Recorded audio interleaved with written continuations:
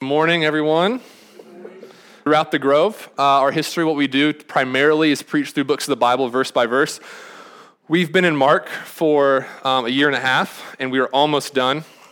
So here's the plan, just so everyone understands what's going to happen, is we've got a little bit of Mark left. We are going to finish Mark up on Easter Sunday. So Easter Sunday will be the last day of Mark. So we have 6 more weeks. And then after Easter, we're going to start a new sermon series called, it's going to be a 4-week sermon series. It'll kind of take us away from verse by verse preaching just for 4 weeks. And it's called Hot Seat, and there's a slide up here. Jared in the back there. And what it is going to be some conversations on some different controversies. And what I'm doing is I'm giving you guys the chance to pick what controversies we're going to talk about. And so if you go to hotseat.thegrovesp.com, you can submit questions. And we've gotten a lot of really cool questions so far. I'll put those questions out there in a couple weeks to people to vote on. And the top 4 questions are the sermons topics that we'll do for 4 weeks after Easter. The reason why I wanted to do this is, for one, it gives me 4 weeks to kind of study for the next book of the Bible. Will be in Amos after Hot Seat. And so it gives me some time to kind of set up Amos and get through Amos and get ready to preach through that. But I just think it's fun to talk about some things that you guys want to hear about. And so we'll go through just 4 weeks of Hot Seat. And so if you have questions about the Bible, about Christianity, about culture, anything, like really nothing is off the table, whether it's sexuality. We've had some questions about that. We've had some questions about, can faith and science coexist? And so just some really cool, thought-provoking questions I'd love for you guys to submit your questions. Go to hotseat.thegrovesp.com and submit your questions, and we'll vote on them later. And then we'll be in Amos after that. So that's kind of just setting you up, getting us through spring and the summer.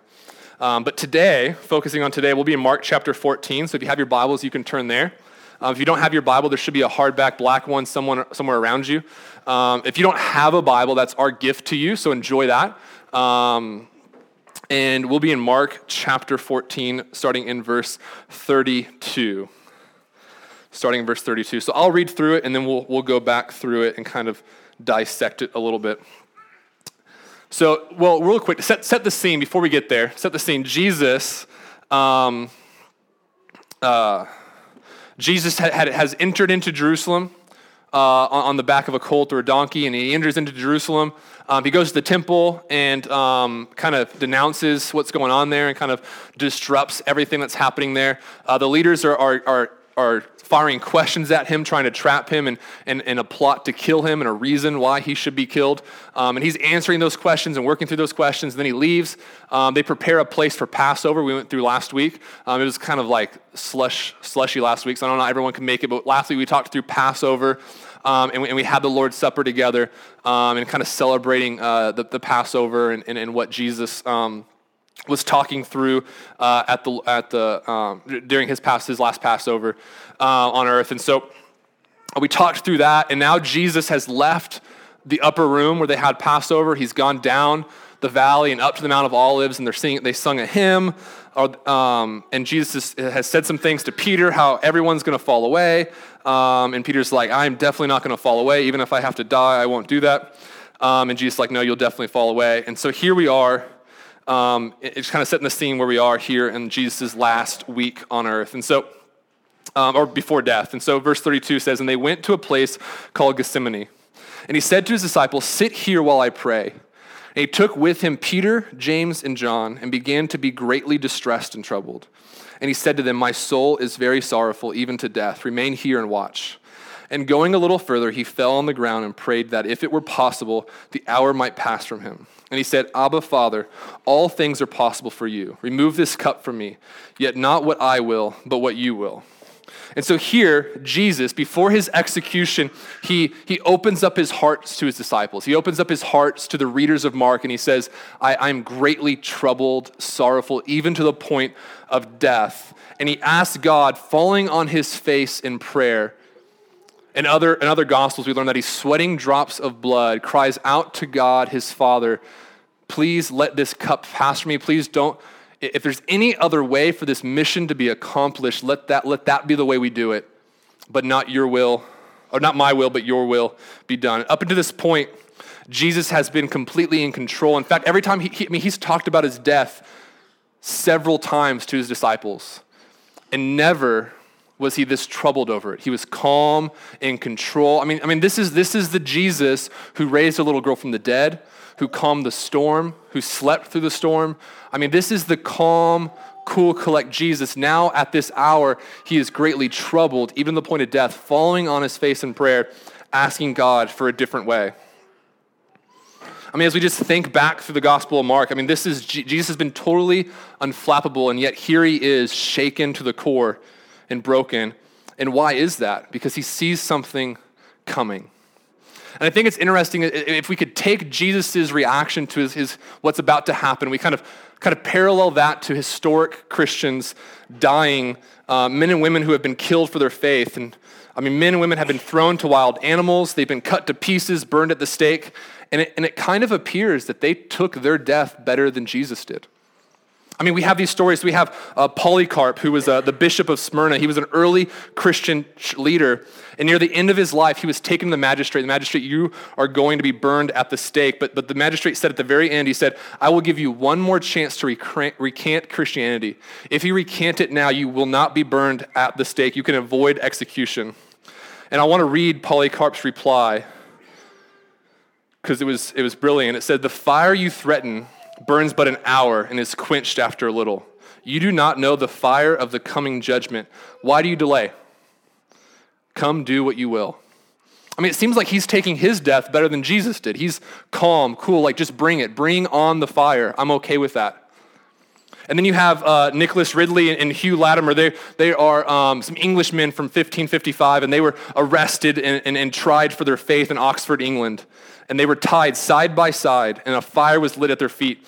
And this is what Hugh Latimer said. He said, be of good comfort, Master Ridley, and play the man.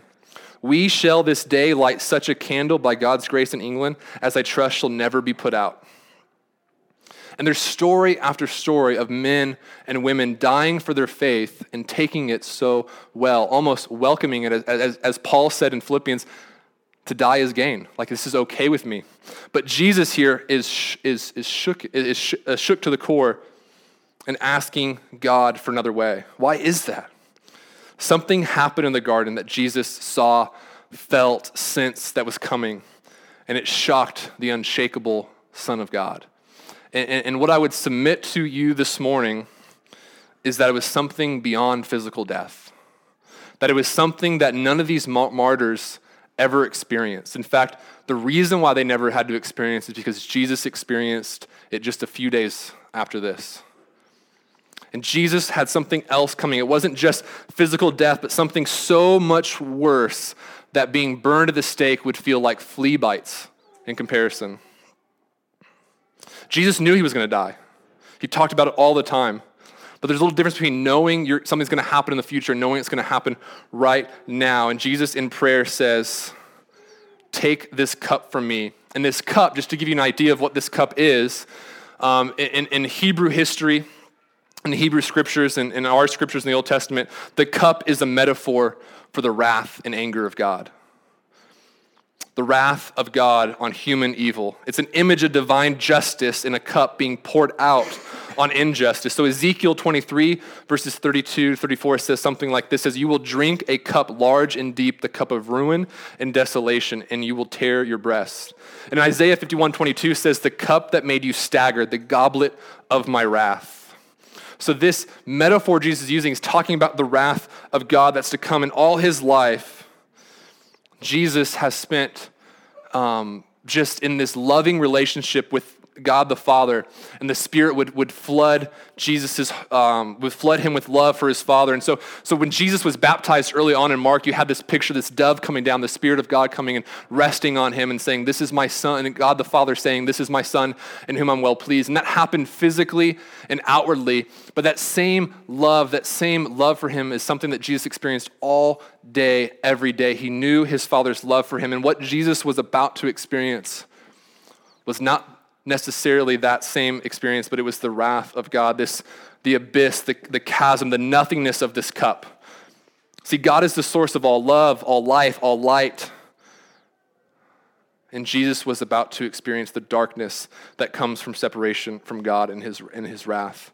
And he experienced merely just a foretaste of that in the Garden of Gethsemane, and it staggered him. And so we get to this point where we talk about God's wrath, and I think oftentimes people are a little uncomfortable with this idea of God's wrath. And people say things like, I don't like the idea of the wrath of God. Like my God is a God of love, and he would never be angry like that. He would never have to kill anyone or send anyone to hell or anything like that. But the problem is if we say we want a loving God and we take away his anger and his wrath, he no longer becomes loving. And here's the reason why that is. It's because if you love anything, you have the capacity for anger, for great anger. In fact, the more you love something, the more angry you can get towards anyone or anything that would harm that in which you love. I mean, think about this. If you love something and someone harms that thing that you love, you get angry. Even if it's someone you love harming themselves, you still get angry at that person. So you love someone immensely and they're harming themselves. They're doing things that are destructive with their life. And you just feel this anger well up in you. In fact, the more you love that person, the more angry you get. And God, the God of infinite love and the God who sees all evil in the world, why wouldn't he have the capacity for great wrath and great anger? In fact, the more God loves us, the more angry he can get. Our sense of love and justice are tied together and not in opposition to each other. So when we take away God's wrath and his anger, we no longer have a loving God. We have a God who's apathetic towards people, who doesn't care about the evil and injustice. He doesn't care if you harm your fellow Christians. He doesn't care if you harm your fellow man. He doesn't care if you harm yourselves, his creation. And we all understand that because we get angry too. And if we don't, it's because we're so self-absorbed, cynical, or hard, or unloving that we just don't care if someone's harming someone else. But it doesn't just stop there. Consider this. If you don't have a God of wrath, then you'll never understand how much God values you. And here's what I mean. Say over here we have a God who says he loves you, but he has no wrath and no anger. And so he has no reason to go to the cross because there's nothing to pay for. And you have the God of the Bible over here who is love, and he does have anger and wrath, and but he loves you so much that he's willing to do something about it.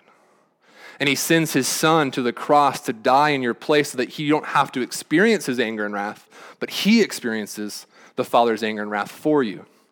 But see, over here you have a God who just says he loves you. You never really understand if he actually does love you because there's no reason, there's no show of love, there's no show of the value you have to that God.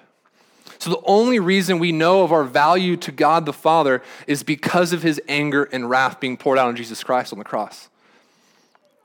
And so we'll never understand God's love of us until we understand how angry he is at evil and our evil and how angry he was at us before Christ.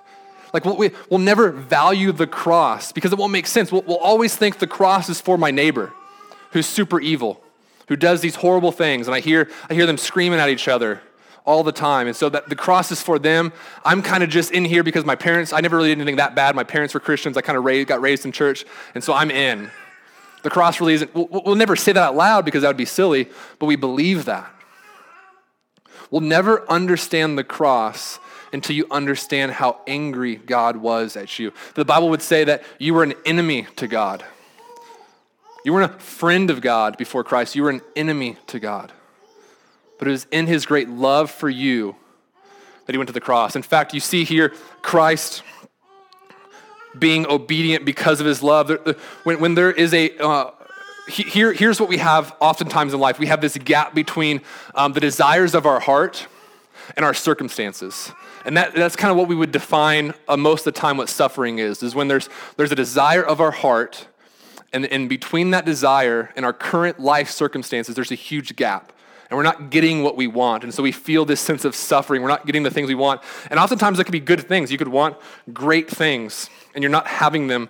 And there's this gap between your heart's desires and your present circumstances. There's a couple different ways to respond to that gap.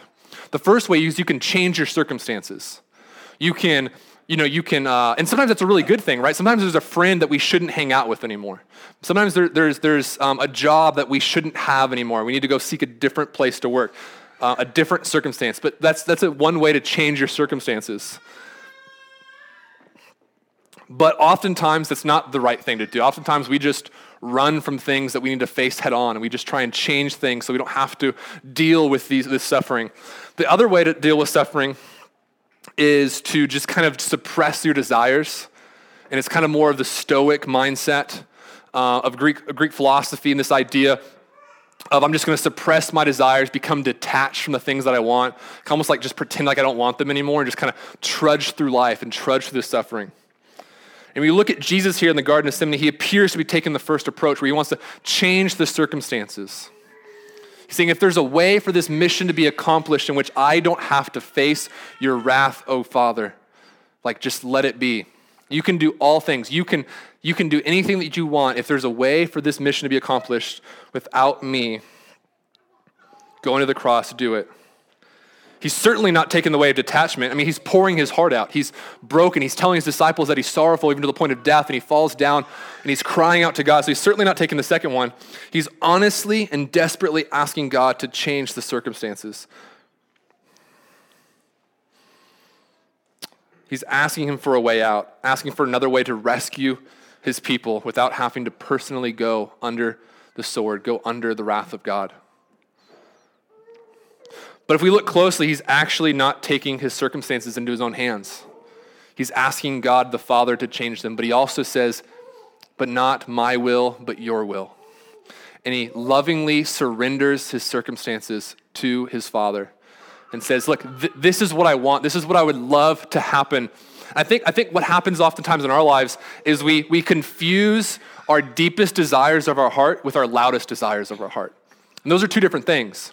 And so Jesus here has this deep desire in his heart to save man, to save his people, to bring many into to the family of God. That's the deepest desire of his heart. And the loudest desire of his heart right now is to do that any other way but face the wrath of God.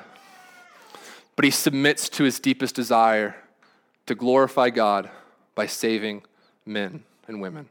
And he says, God, if there's any way to do it, do it. But if not, I'm willing to go because my deepest desire is to serve you, to accomplish this mission, to save men and women, to bring many sons to glory. Because he knows how horrible the cup is, but he also knows that his immediate desire must bow before his ultimate desire. That his immediate desire to be spared must bow before his ultimate desire to spare us. And that's the obedient. And so we need to look at in our life, and when we come to circumstances like this and suffering, is this really my deepest desire, or is this just my loudest desire? And submit your loudest desires to your deepest desire to serve God. And I think if you're a Christian here today, that really is your deepest desire. It's oftentimes not your loudest desires. You may question yourself, like, why don't I want to do the things of God? But the fact that you're asking, why don't I want to do the things of God, means that's your deepest desire. It's just not always your loudest desire. And so we take Jesus' example and we're honest about where we are. We're honest about what we want. And we surrender those things to God. And that's why we do things like Steps. And so Steps is our recovery program here at the Grove. And it's kind of it's totally voluntary, but man, I wish every single person would go through it. Because it is that amazing. Because what it does is it takes you and shows you the deepest desires of your heart. And it says, here's the lies that you're believing that are making these other desires so loud. And if you could root out these lies and place in it gospel truth, then these deepest desires of your heart will become louder and louder and louder. And you'll begin to do the things that you actually want to do in the deepest desires of your heart. And you'll stop doing some of the loudest desires. You'll start following Christ, start rooting out the sin and this unbelief. So I do things like Steps. And so Steps is coming up, and I would encourage anyone who has not gone through Steps to try and sign up. And I say try to sign up because it leads me to my next point, is that if you've gone through Steps, please sign up to be a mentor. Like, we need people to come alongside others and just live. It's not because you're better than them. It's just because you know the curriculum already because you've been through it. But the reason why you come alongside these people is just to disciple, to live life with, to help walk through these different assessments of their life and kind of help them walk through what lies they're believing and help them replace and remind them of gospel truths. And here's why we do this.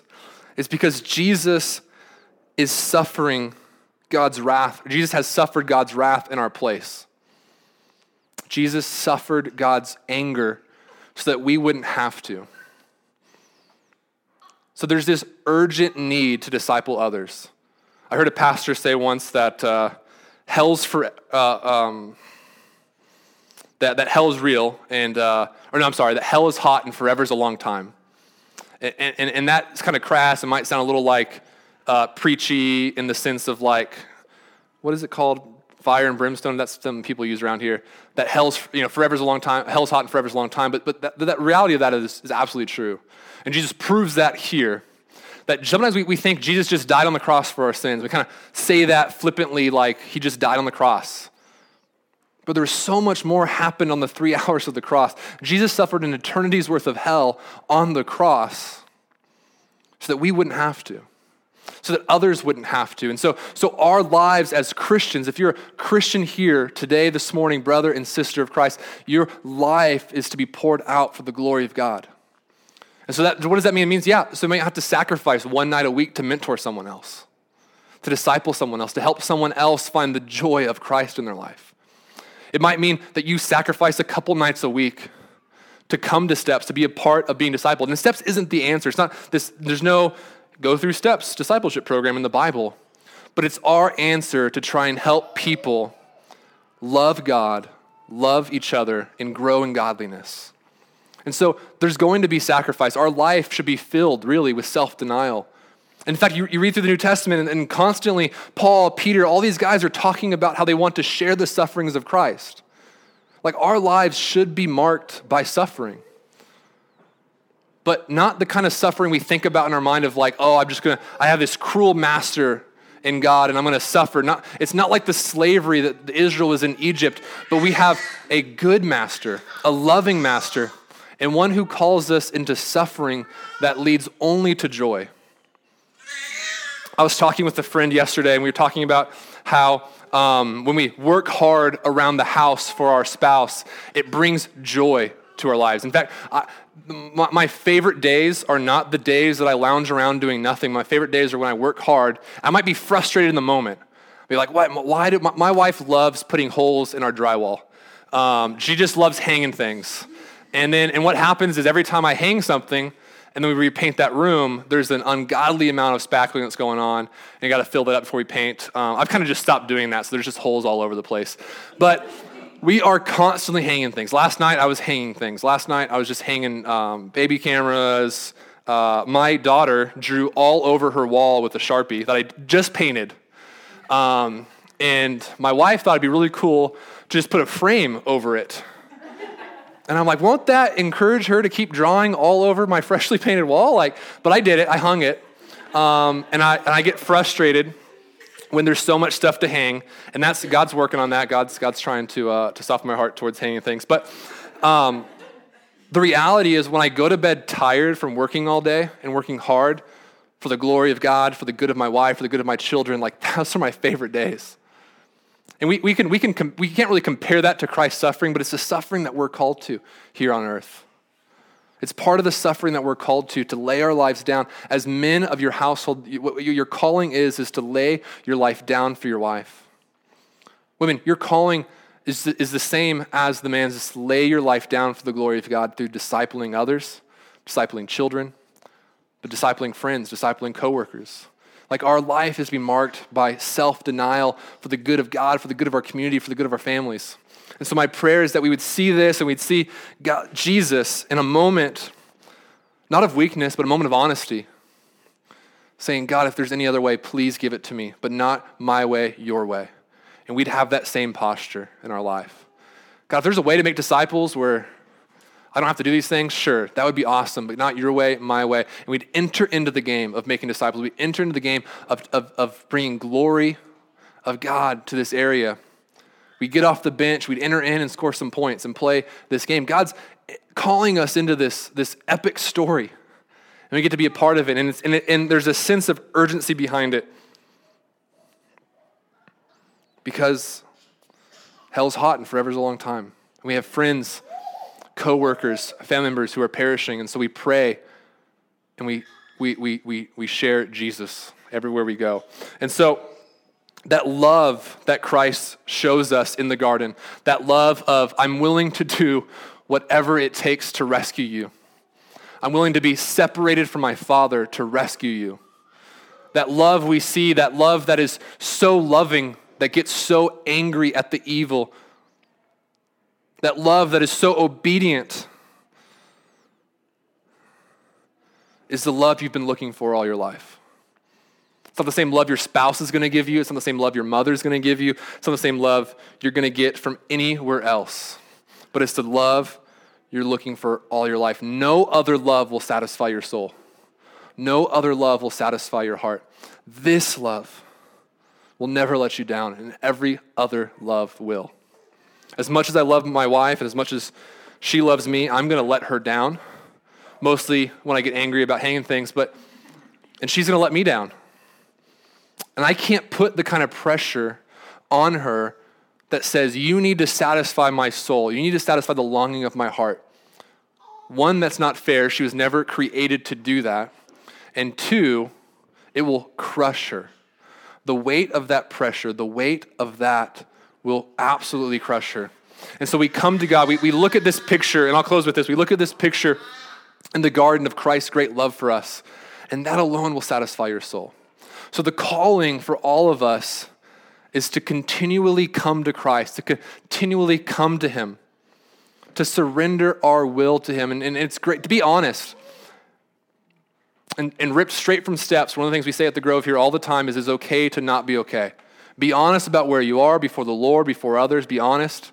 Jesus didn't just tell the Father that he wanted another way. He told the disciples. He brought Peter, James, and John with him. He cried out that he was sorrowful even to the point of death. Really in Greek, that's this idea of being horrified about what's to come. So we're honest with each other and God, and then we put things in place. We enter into ways to continue to grow in godliness, grow in joy, and grow in the glory of the Lord. And so we'll sing a couple songs in worship, and I'll come back up here and pray for us at the end. Let's pray. Father, I just come before you, Lord, just so thankful for this day, God, and just thankful for your word, Lord, as we can just enter into the Garden of Gethsemane with Jesus, Lord, and understand the suffering that was to come, the suffering that was due us, Lord, and just be thankful and praise you for taking that from us, that we never have to worry about suffering your anger or your wrath. Your discipline, yes, because you love us, but never your anger, never your wrath that's due us, Lord. So we thank you for that. We praise you for that. I pray that would give us a sense of value and worth in you and you alone, God. Well, I pray as we go through this week, as we just go through life's circumstances, Lord, that we would just yield to you, we would just pray like the song said, have your way, oh Lord, have your way. Even if it breaks us, we ask you to move, God. Lord, I just pray for everyone here this morning, Lord, that as they go out today and into the week, that you would bless them as we enter in the season of Lent, that you would just draw our hearts in with the sufferings of Christ. We may know him more and know the joy of his fellowship, God. So I pray that for our church. I pray that for our community and all the churches around here, Father. We love you, and I pray this in your son's beautiful name. Amen. I love you guys.